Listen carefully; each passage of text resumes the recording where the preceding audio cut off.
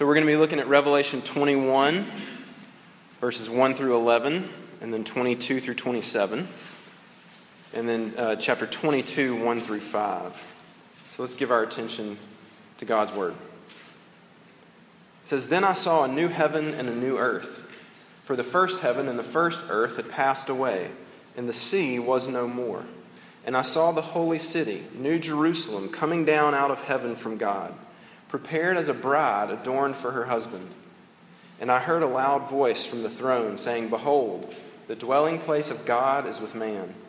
He will dwell with them, and they will be his people. And God himself will be with them as their God. He will wipe away every tear from their eyes, and death shall be no more. Neither shall there be mourning, nor crying, nor pain anymore, for the former things have passed away.' And he who was seated on the throne said, 'Behold, I am making all things new.' Also he said, 'Write this down, for these words are trustworthy and true.' And he said to me, 'It is done. I am the Alpha and the Omega, the beginning and the end. To the thirsty I will give from the spring of the water of life without payment. The one who conquers will have this heritage, and I will be his God, and he will be my son. But as for the cowardly, the faithless, the detestable, as for murderers, the sexually immoral, sorcerers, idolaters, and all liars, their portion will be in the lake that burns with fire and sulfur, which is the second death. Then came one of the seven angels who had the seven bowls full of the seven last plagues and spoke to me, saying, 'Come, I will show you the bride, the wife of the Lamb.' And he carried me away in the Spirit to a great high mountain, and showed me the holy city Jerusalem, coming down out of heaven from God, having the glory of God, its radiance like a most rare jewel, like a jasper, clear as crystal." And then skipping down to verse 22. "And I saw no temple in the city, for its temple is the Lord God the Almighty and the Lamb. And the city has no need of sun or moon to shine on it, for the glory of God gives it light, and its lamp is the Lamb. By its light will the nations walk, and the kings of the earth will bring their glory into it, and its gates will never be shut by day, and there will be no night there. They will bring into it the glory and honor of the nations, but nothing unclean will ever enter it, nor anyone who does what is detestable or false, but only those who are written in the Lamb's book of life. Then the angel showed me the river of the water of life, bright as crystal, flowing from the throne of God and of the Lamb through the middle of the street of the city. Also on either side of the river, the tree of life with its 12 kinds of fruit, yielding its fruit each month. The leaves of the tree were for the healing of the nations. No longer will there be anything accursed, but the throne of God and of the Lamb will be in it, and his servants will worship him. They will see his face, and his name will be on their foreheads, and night will be no more. They will need no light of lamp or sun, for the Lord God will be their light, and they will reign forever and ever." The grass withers, the flowers fade away, but the word of God stands forever. Let me pray for us before we talk more about it. Heavenly Father, we praise you for this vision, this glorious vision of heaven. Father, would you be with us by your Holy Spirit to help us to understand it, to help us to long for it, to help us to believe it. Father, would you? We ask that you would do that you would be kind to us and encourage us from your word in that way. And we ask it in Jesus' name. Amen. As a parent now for coming up on 10 years, 9-10 years, I found myself saying some of the parental cliches, the phrases that you kind of figure you're just never going to say because your parents said them, and but all parents end up saying them. Things like, "What did I just say?" I say that one a lot. Brilliant things like, "I'm not going to say it again." Those sorts of things. We could come up with plenty of them. And one that I've noticed that we say a lot at our house is, "Look, it's going to be all right. We say this one a lot. Variation is, it's going to be okay. I'm guessing that your parents said that to you, I hope, countless times. And it's obviously in some sort of situation where there's some sort of pain or sadness or some sort of problem, right? A kid skins his knee and he's just wailing. And so you come along and you say, it's going to be all right. It's going to quit hurting in just a few minutes. It's going to get better. It's going to be okay. A toy gets lost and they flip out and they're crying and you say, it's going to be all right. We're going to find it. If it's lost, we can get a new one, but it's going to be okay. Right? We're trying to show them, look, this is temporary. This is going to pass. It's going to be okay. It's going to get better. And look, that's easy enough, right, for skinned knees and lost toys and stuff like that. It's not that big of a deal. But you're obviously at the point in life, have experienced enough of life to know that there are plenty of things about which mom or dad or anyone else can't say with any confidence, it's going to be all right. It's going to be okay. So what about those things? What about the scars from that broken relationship? What about the pain that you have from the abuse that you experienced? What about your nagging guilt or maybe even self-hatred for the things that you've done? What about the suffering that you have from maybe some sort of physical condition? What about those things? And we could list, thousands of others. Because your parents and nobody else can necessarily say, hey, it's going to be all right. So this semester, if you've been with us, you know that we've been studying through this book of Revelation. And so here we've come to the end of our study. And each week we've said that Revelation is basically God pulling back the curtain of reality and showing his people what's really going on in the world. Despite what it looks like, despite what it feels like, he pulls back reality and says, let me show you what's really true about the universe. And to a people, originally, the original audience, right, that was facing terrible persecution, to people that knew they were going to die, some of them, knew that had experienced and knew they would experience some of their relatives being imprisoned or killed. To those folks, and even to us, God gives us this amazing vision of what's coming, of heaven.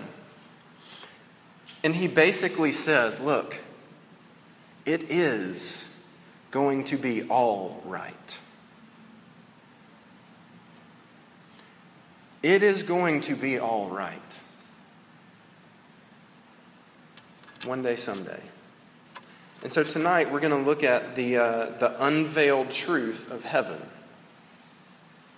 And so most of what we're going to talk about comes mostly from this passage, but in some ways it's sort of going to be also sort of a survey of heaven. So we're going to pull from some other passages to help us get a good understanding of what heaven is.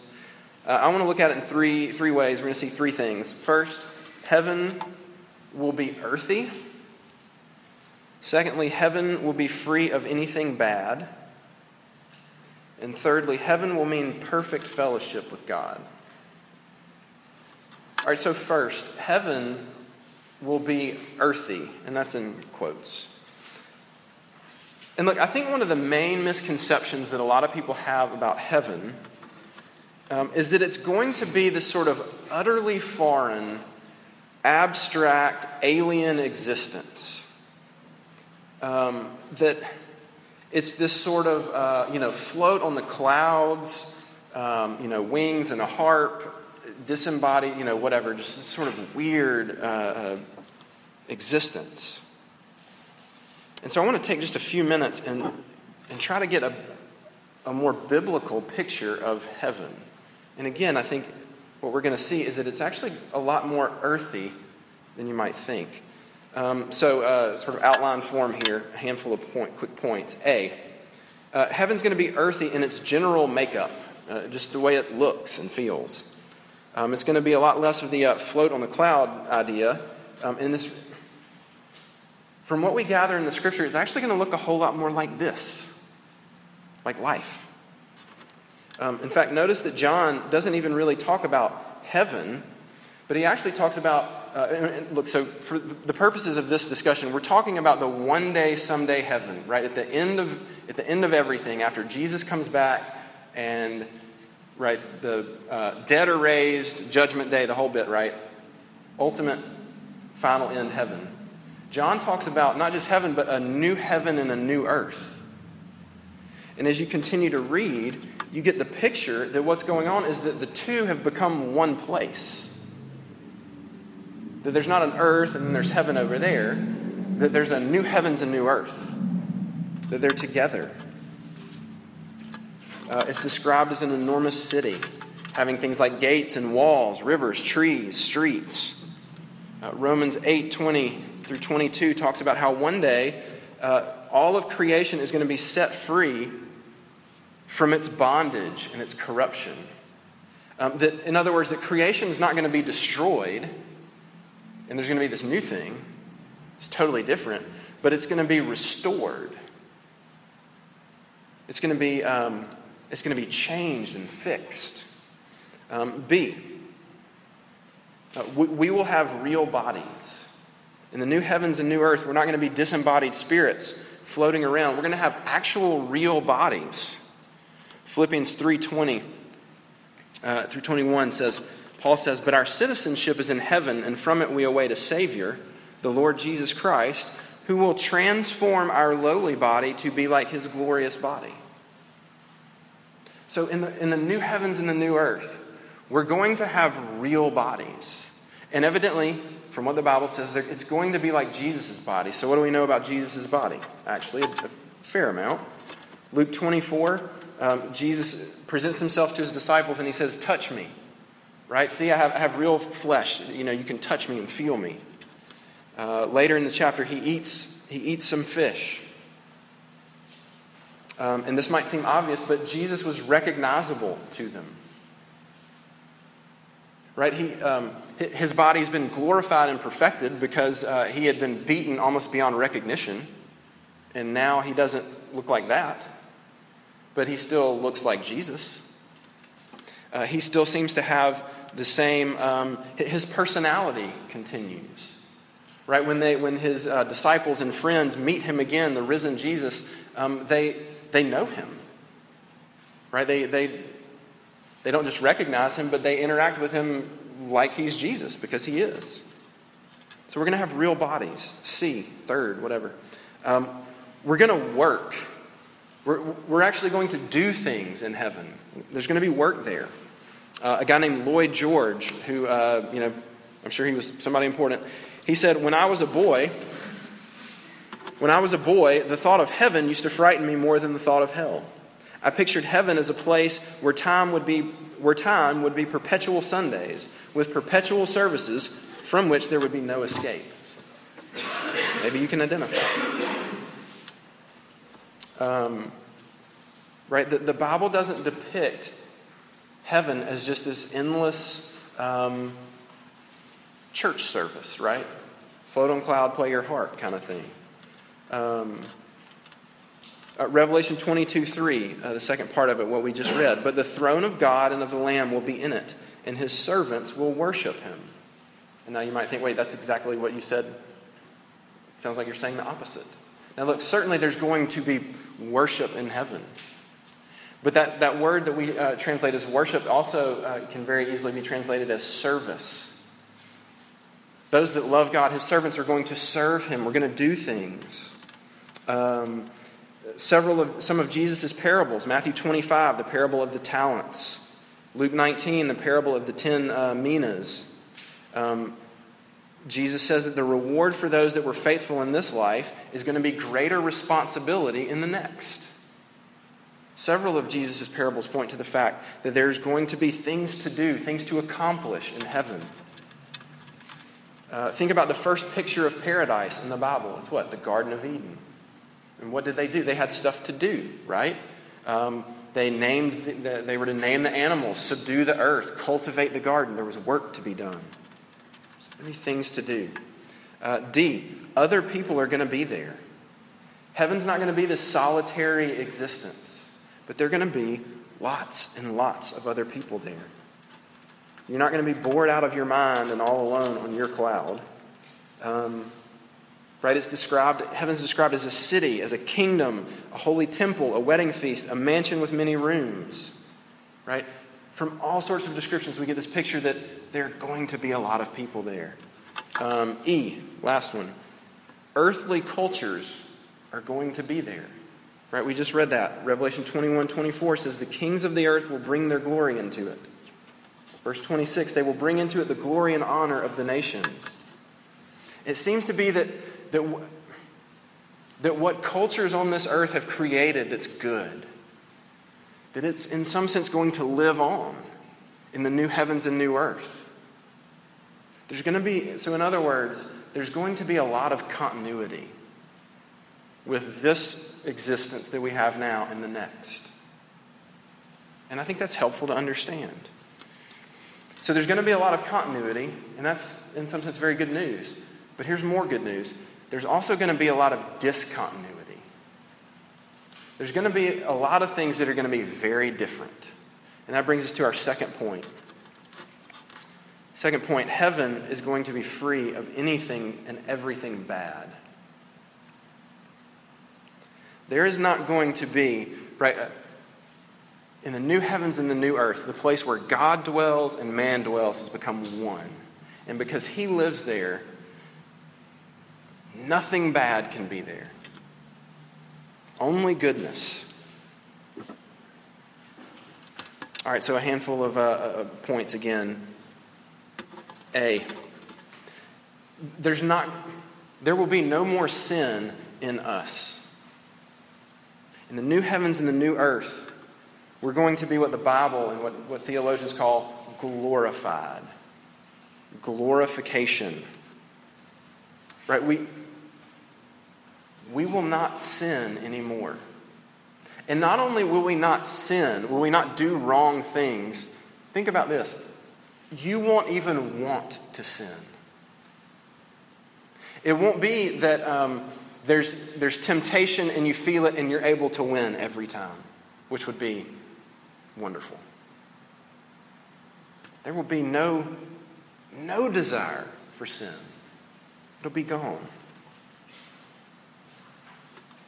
We get the picture in Revelation 22, what we just read, the picture of Jerusalem, a representation of God's people. And it's this picture of a city that's perfect. Right? We skipped over the part where the angel measures the city, and it turns out that it's basically a perfect cube. And that's supposed to remind us, right, Old Testament, of the Holy of Holies, where God dwelt, the tabernacle. And you get the picture that God's people have been made just as perfect as he is. There's going to be no more sin. Just think about that one day you will never have another judgmental thought about somebody. You'll never have a lustful thought ever again. You'll never see somebody and think, what an idiot. I can't stand her.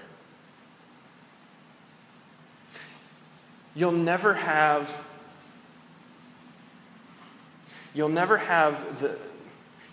to be plagued with, if you struggle with same-sex attraction, maybe, and you don't want that, and you fight against it, and those thoughts just don't leave. There is coming a day when those thoughts will not be there. You'll never be angry and say something you regret again. You'll never be lazy You'll never be greedy ever again. And not only will you not do those things, but you will actually, right, the opposite will be true. You'll always think about people with perfect love. You'll look at other people and what they have and what they get, and you'll be thrilled for how God's provided for them and not jealous. You'll always be truthful. You'll always be productive and generous.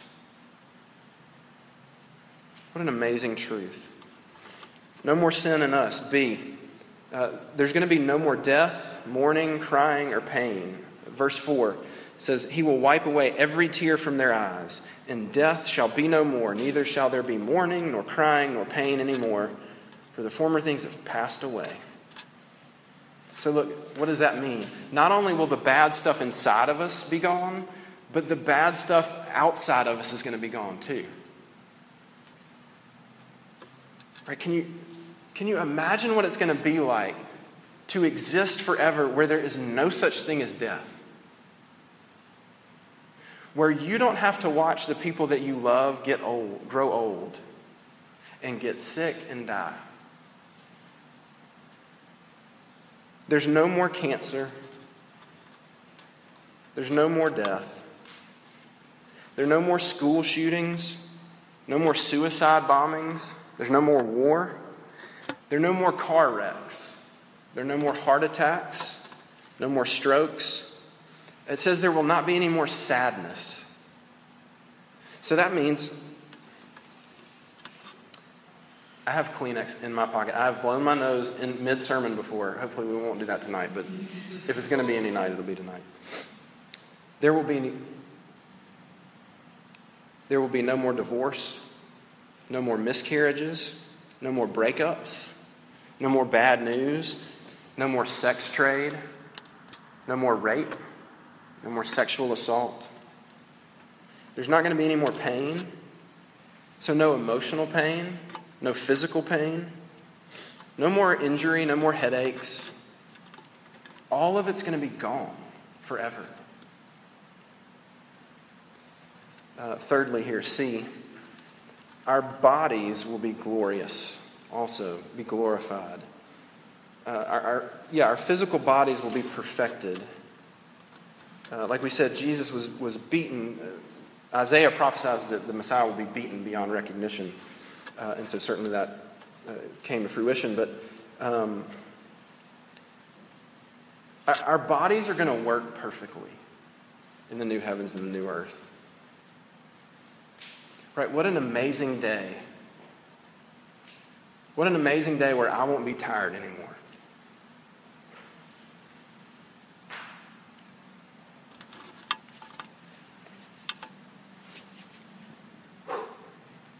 What an amazing day when my son will hear with his ears.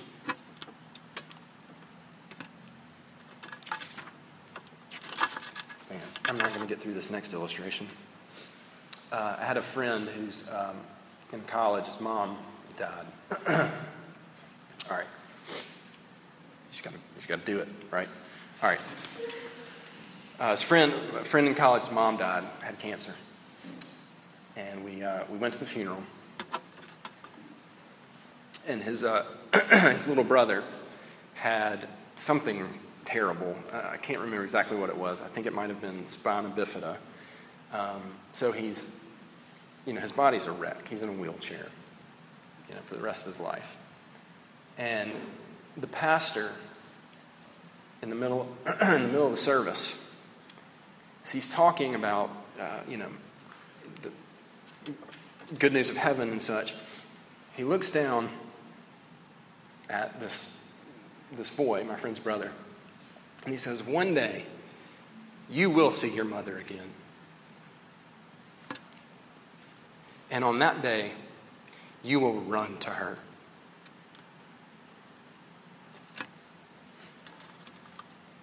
That day is coming. No more physical pain. There's going to be no curse in creation. D.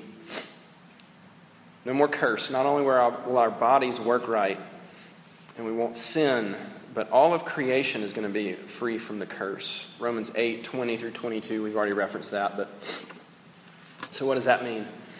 It means no more. It means things like no more tornadoes that destroy property.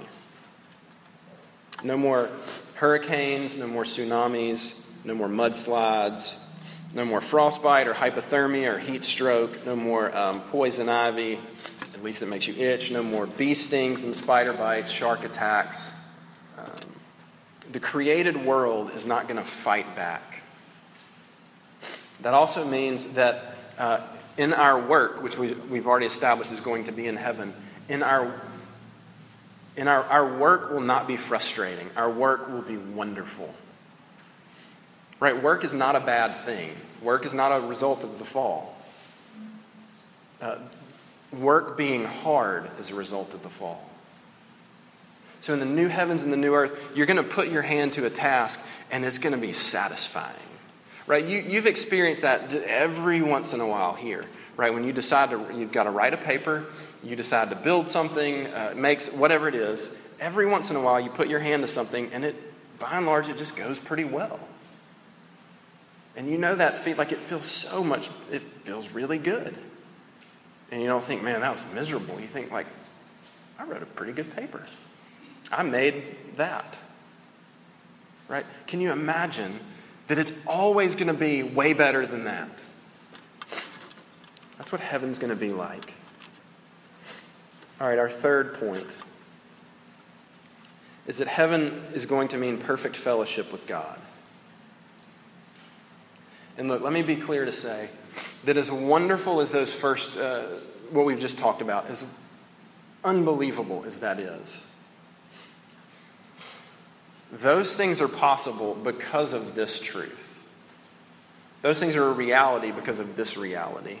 And so this, in other words, this is the true glory of heaven, of why heaven, the new heavens and the new earth, is going to be amazing. The point of heaven, the new heaven and the new earth, is that God lives there. And we're going to live with him face to face, whatever that means. We're going to be with him. Father, Son, and Holy Spirit. Revelation 21, 3 through 4 says, "Behold, the dwelling place of God is with man. He will dwell with them, and they will be his people. And God himself will be with them as their God. He will wipe away every tear from their eyes." Verse 7 says, "The one who conquers will have this heritage, and I will be his God, and he will be my son." Look, heaven and earth occupying the same space means that we will no longer live by faith. We will live by sight. We will get to behold God in his glory face to face.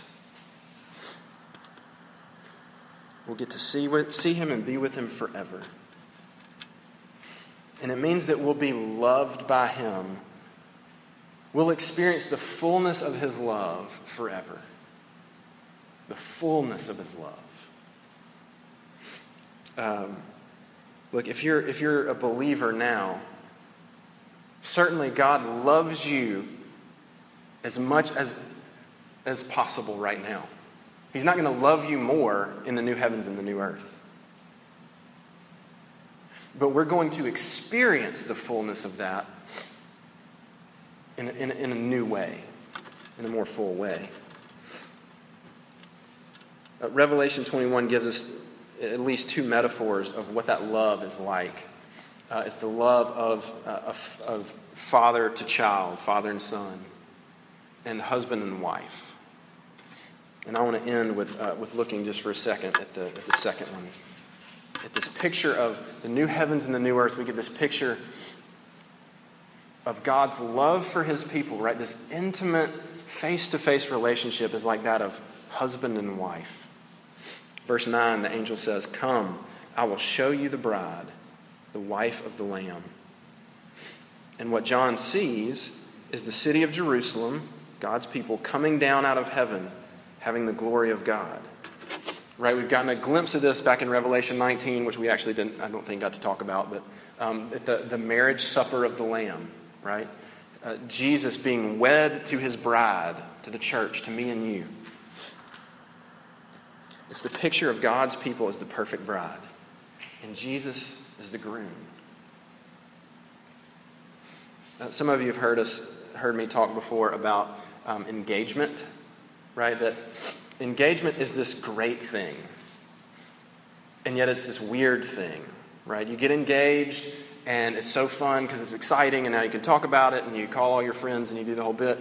But then, it's the end of the night and you're still not married. And you realize oh man, well, see ya, good night. And so it's awesome, but it's just not everything yet, right? And then one day, your wedding day comes. And you finally do get the fullness, right? You get to be together forever. You get to live together, sleep together, right? The whole bit. And it's beautiful. And look, that's the picture that the Bible gives. And it says that's just a taste. That you get the fullness of knowing what it's like to experience and know the love of Jesus. Right? So think about this, that one day, it means that you and I are not going to doubt anymore. There's not going to be any more, I believe, but help my unbelief. There's not going to be any more struggles wondering how God feels about us this week. There's not going to be any more natural tendency to wonder if God really has my best interest at heart. There's not going to be any more worshiping God and having to kind of get our hearts in gear and remind our hearts and maybe even convince ourselves I really do believe this, right? I do. It's going to be gone. There's going to be no more feeling insecure or embarrassed or ashamed of what we've done because we know the fullness of Jesus' love. We'll experience the full love of our husband. I want to end with this illustration that some of you might have heard of before. It's my favorite wedding illustration. It's awesome. This is my favorite wedding story, of course, besides my own wedding.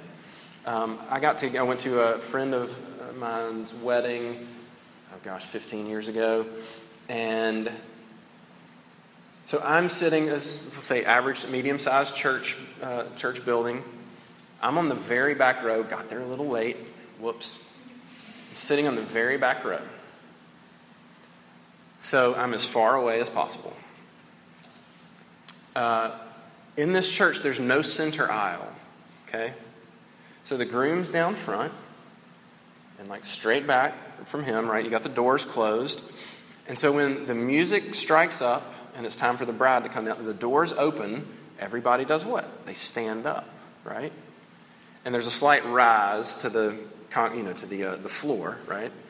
And so when they stand up, because there's no center aisle, all of a sudden the groom can't see. So the doors, this is what he's been waiting for. The doors open, he can't see. I'm on the back row of the church. And here's what I can see. I can see, all the people, and I see his head bobbing up and down because he is jumping. And I hear him basically yelling, I can't see her. I can't see her. Right? Every girl in this room just I wish my husband, I'm hoping for that husband. I mean, he's basically, in some ways, Ray is beautiful, but sort of making a fool of himself. But he doesn't care because he loves this woman. He is desperate to see her. Right? And that kind of love is just this hint of the love that Jesus has for you, that you and I are going to get to experience forever, for eternity. And look, since all of that's true, that has to be an encouragement for all the difficulties that we face here and now. Because one day, someday, everything really is going to be all right. And that's good news. Let me pray for us. Lord Jesus, what good news you bring. What good news you've accomplished. That one day, someday, we will be with you. We can scarcely understand that, but thank you for the vision. Grow us into it. And we ask it in your name. Amen.